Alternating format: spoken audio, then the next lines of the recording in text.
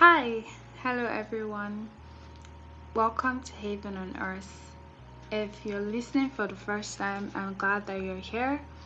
And if you're joining us again, welcome back.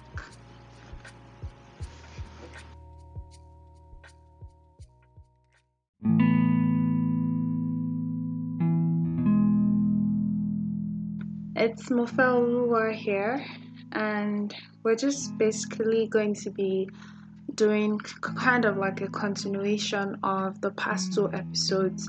So please, if you haven't listened to those, please go back and listen to episode 2 and 3 and listen to episode 1. It's an introduction to Haven on Earth. It helps you to know what the podcast is about and basically what you can expect. So I want to finally end this series on the God of the anxious. And our last topic is don't worry. So then what? It's so easy to tell people not to worry. And we already went over saying that God loves us and He cares for us and He doesn't want us to be worried about anything. The Bible says, be anxious about nothing, cast your cares upon the Lord. There's so many scriptures that just tell us to trust. So don't worry and trust God. But what do you do in the present, in the here and now? What do you do in the process, in the moment, when these anxious thoughts come, when you're anxious, when you're fearful? How do you combat it in the moment?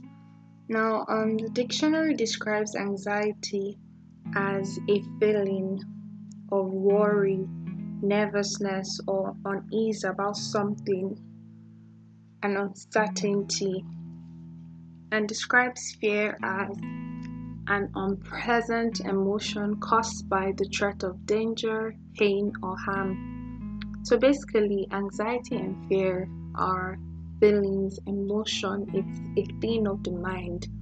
Now, I don't know how many of us know this, but man is tripartite. I hope I'm pronouncing that well.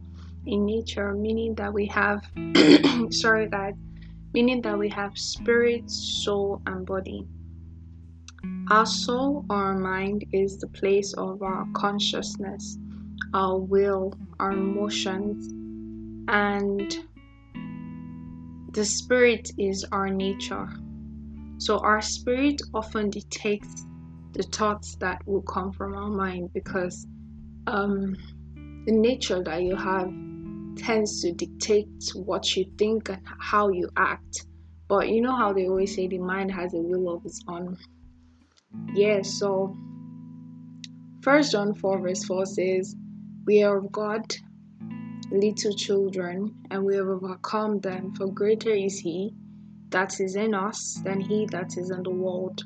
Now, in our spirits, we're exactly like God. The part of you that is born again at salvation is your spirit. I'm sure we know that your flesh is not born again. Like, you don't go back into your mother's womb and get reborn as a baby. You're basically the same in the flesh, and your mind hasn't undergone any transformation. Sorry guys, I think I have a cold, so don't mind my voice this night. Your mind hasn't undergone any transformation, so the part of you that is born again in quote or renewed is your spirit. So at salvation, the kind of spirit that you receive is the Spirit of God. The Bible says, if any man be in Christ, is a new creature. So your spirit is the new creation. Your spirit is the part of you that is new and transformed. So like 1 John 4 verse 4, we know that in our spirit, we have overcome the world, and whatever is on our inside is greater than what is on the outside. So how do we get our mind to acknowledge it? The first step, like I said, is to trust. You can only feel safe with somebody that you trust. It's like going for surgery and you don't trust your doctor. Research has shown that surgeries have a higher success rate when the patient fully trusts your doctor.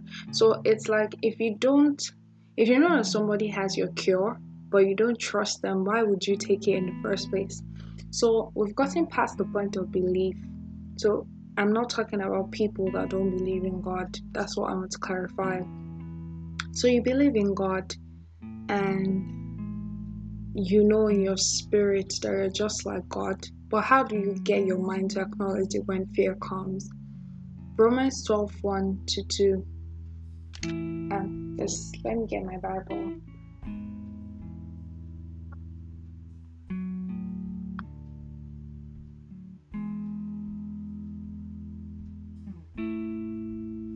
It says, "Therefore, I urge you, brothers and sisters, by the mercies of God, to present your bodies as living sacrifice, holy and well-pleasing to God, which is your rational act of worship.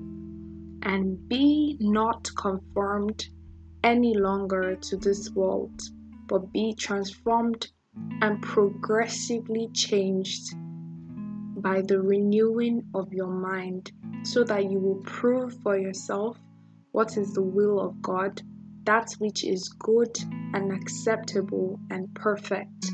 Amplified adds, "in his purpose and plan for you." So the next thing is to renew your mind. There's that saying that you are what you eat. What you feed your body is equally as important as what you feed your mind. You're constantly on Twitter, keeping up with happenings around the world, keeping up with news reports, and whether you realize it or not, you unconsciously develop a cynical, fearful approach to life. Your thought process would be wired towards bad news. It's like you're always expecting something to go wrong. You're the one that knows where there is earthquake, where there's problem, where they're killing people, because this is what you're feeding your mind on. So your mind is constantly filled with dread, anticipation, fear, bad news, and that can lead to a lot of anxiety, depression, and frustration. It's also like being around insecure people. After a while, their insecurity catches up to you. Like, have you ever been around a paranoid mom? So my mom is the kind of person that is super paranoid. Like, if you go out on your own and she hasn't heard from you by a certain time, say like 6 p.m., she starts calling you. If your phone is turned off, she calls all your friends that she knows. And God should help you that she can't reach your friends. She'll start calling all the family members like you have misplaced or something, and she doesn't want to know what we're doing. So after a while, anytime it's past 6, I just get very, very anxious or very, very conscious of the fact that I'm still outside, I'm not in my house yet.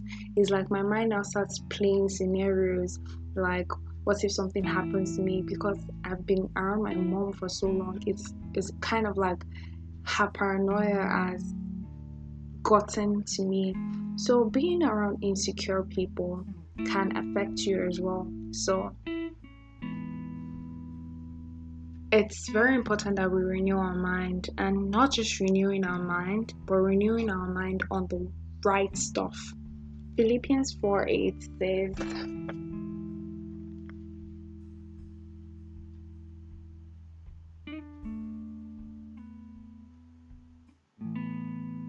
"Finally, believers, whatsoever is true, honorable, worthy of respect, whatever is right and confirmed by God's word, whatever is pure and wholesome, whatever is lovely and brings peace, whatever is admirable and of good report, if there is any excellence, if anything is worthy of praise, think continually on these things."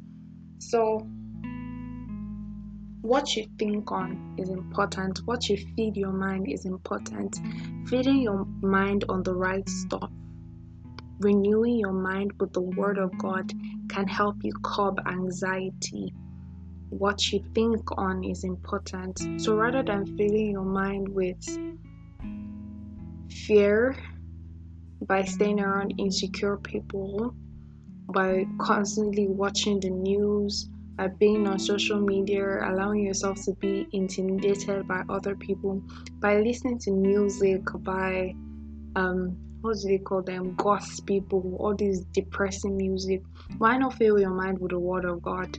Listen to audio Bible, listen to Christian music, listen to things that uplift you. Think on the word of God, meditate on the word of God. The more you meditate on the word of God, the more your default thought process is tailored towards God, tailored towards the kingdom, tailored towards things that make you happy, basically. Another thing is, words have the power to stop thoughts. The Bible says in Proverbs 18, the power of life and death is in the tongue, and those who know of this will eat the fruits, or something like that. Whenever you have a particular train of thought, speaking can interrupt it. So let's do a quick mind exercise. Let's count from 1 to 10. 1, 2, 3, 4. Now say purple. That stops your train of thought. So confessing and declaring over your life when scary thoughts come in can be very helpful. So when you have those thoughts that try to bog you down and drown you, confessing the right things can be very helpful.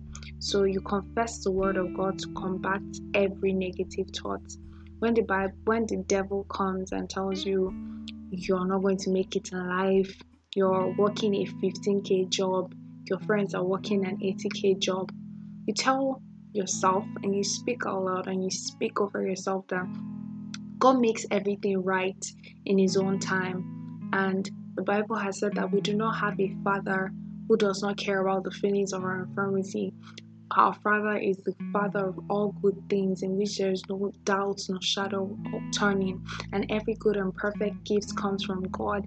And at my own time, at the right season, God will provide something perfect for me. So just speak these words and you find yourself encouraged after a while. Another thing is praying. Praying is communicating with God, and God is the one who knows and attends to our needs. So instead of worrying about it, why not just talk to God? You know how people say that a problem shared is a problem half solved? How much more sharing a problem with the person that has the solution? That's not a problem half solved, it's a problem completely solved. Philippians 4:6 says, be anxious for nothing, but in everything, in prayer and supplication, make your request unto God. So rather than overthinking and stressing, why not just talk to God? He's there for you, He has the answer.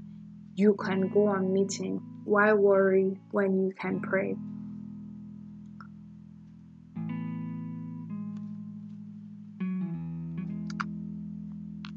The fourth thing I'll say is be proactive. Have to-do lists, plans for your day, plans for your week, plans for your month, long-term goals, goals of 5 years, goals of 10 years, obviously praying along as you make these plans. This can be very helpful because you can follow a routine. So rather than having impromptu tasks just crash through your whole day, or working with frazzledness and confusion and anxiety, you literally can follow a list of things that you need to get done every day.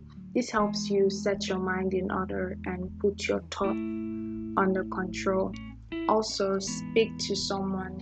You could speak to somebody that you feel can listen and offer good advice, like a mentor or a good friend. Now, don't speak to somebody who's just as anxious or scared as you are. Like I said, insecurity has a way of rubbing off.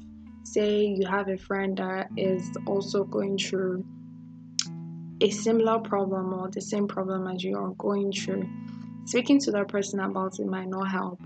It will rather just increase both your anxiety levels.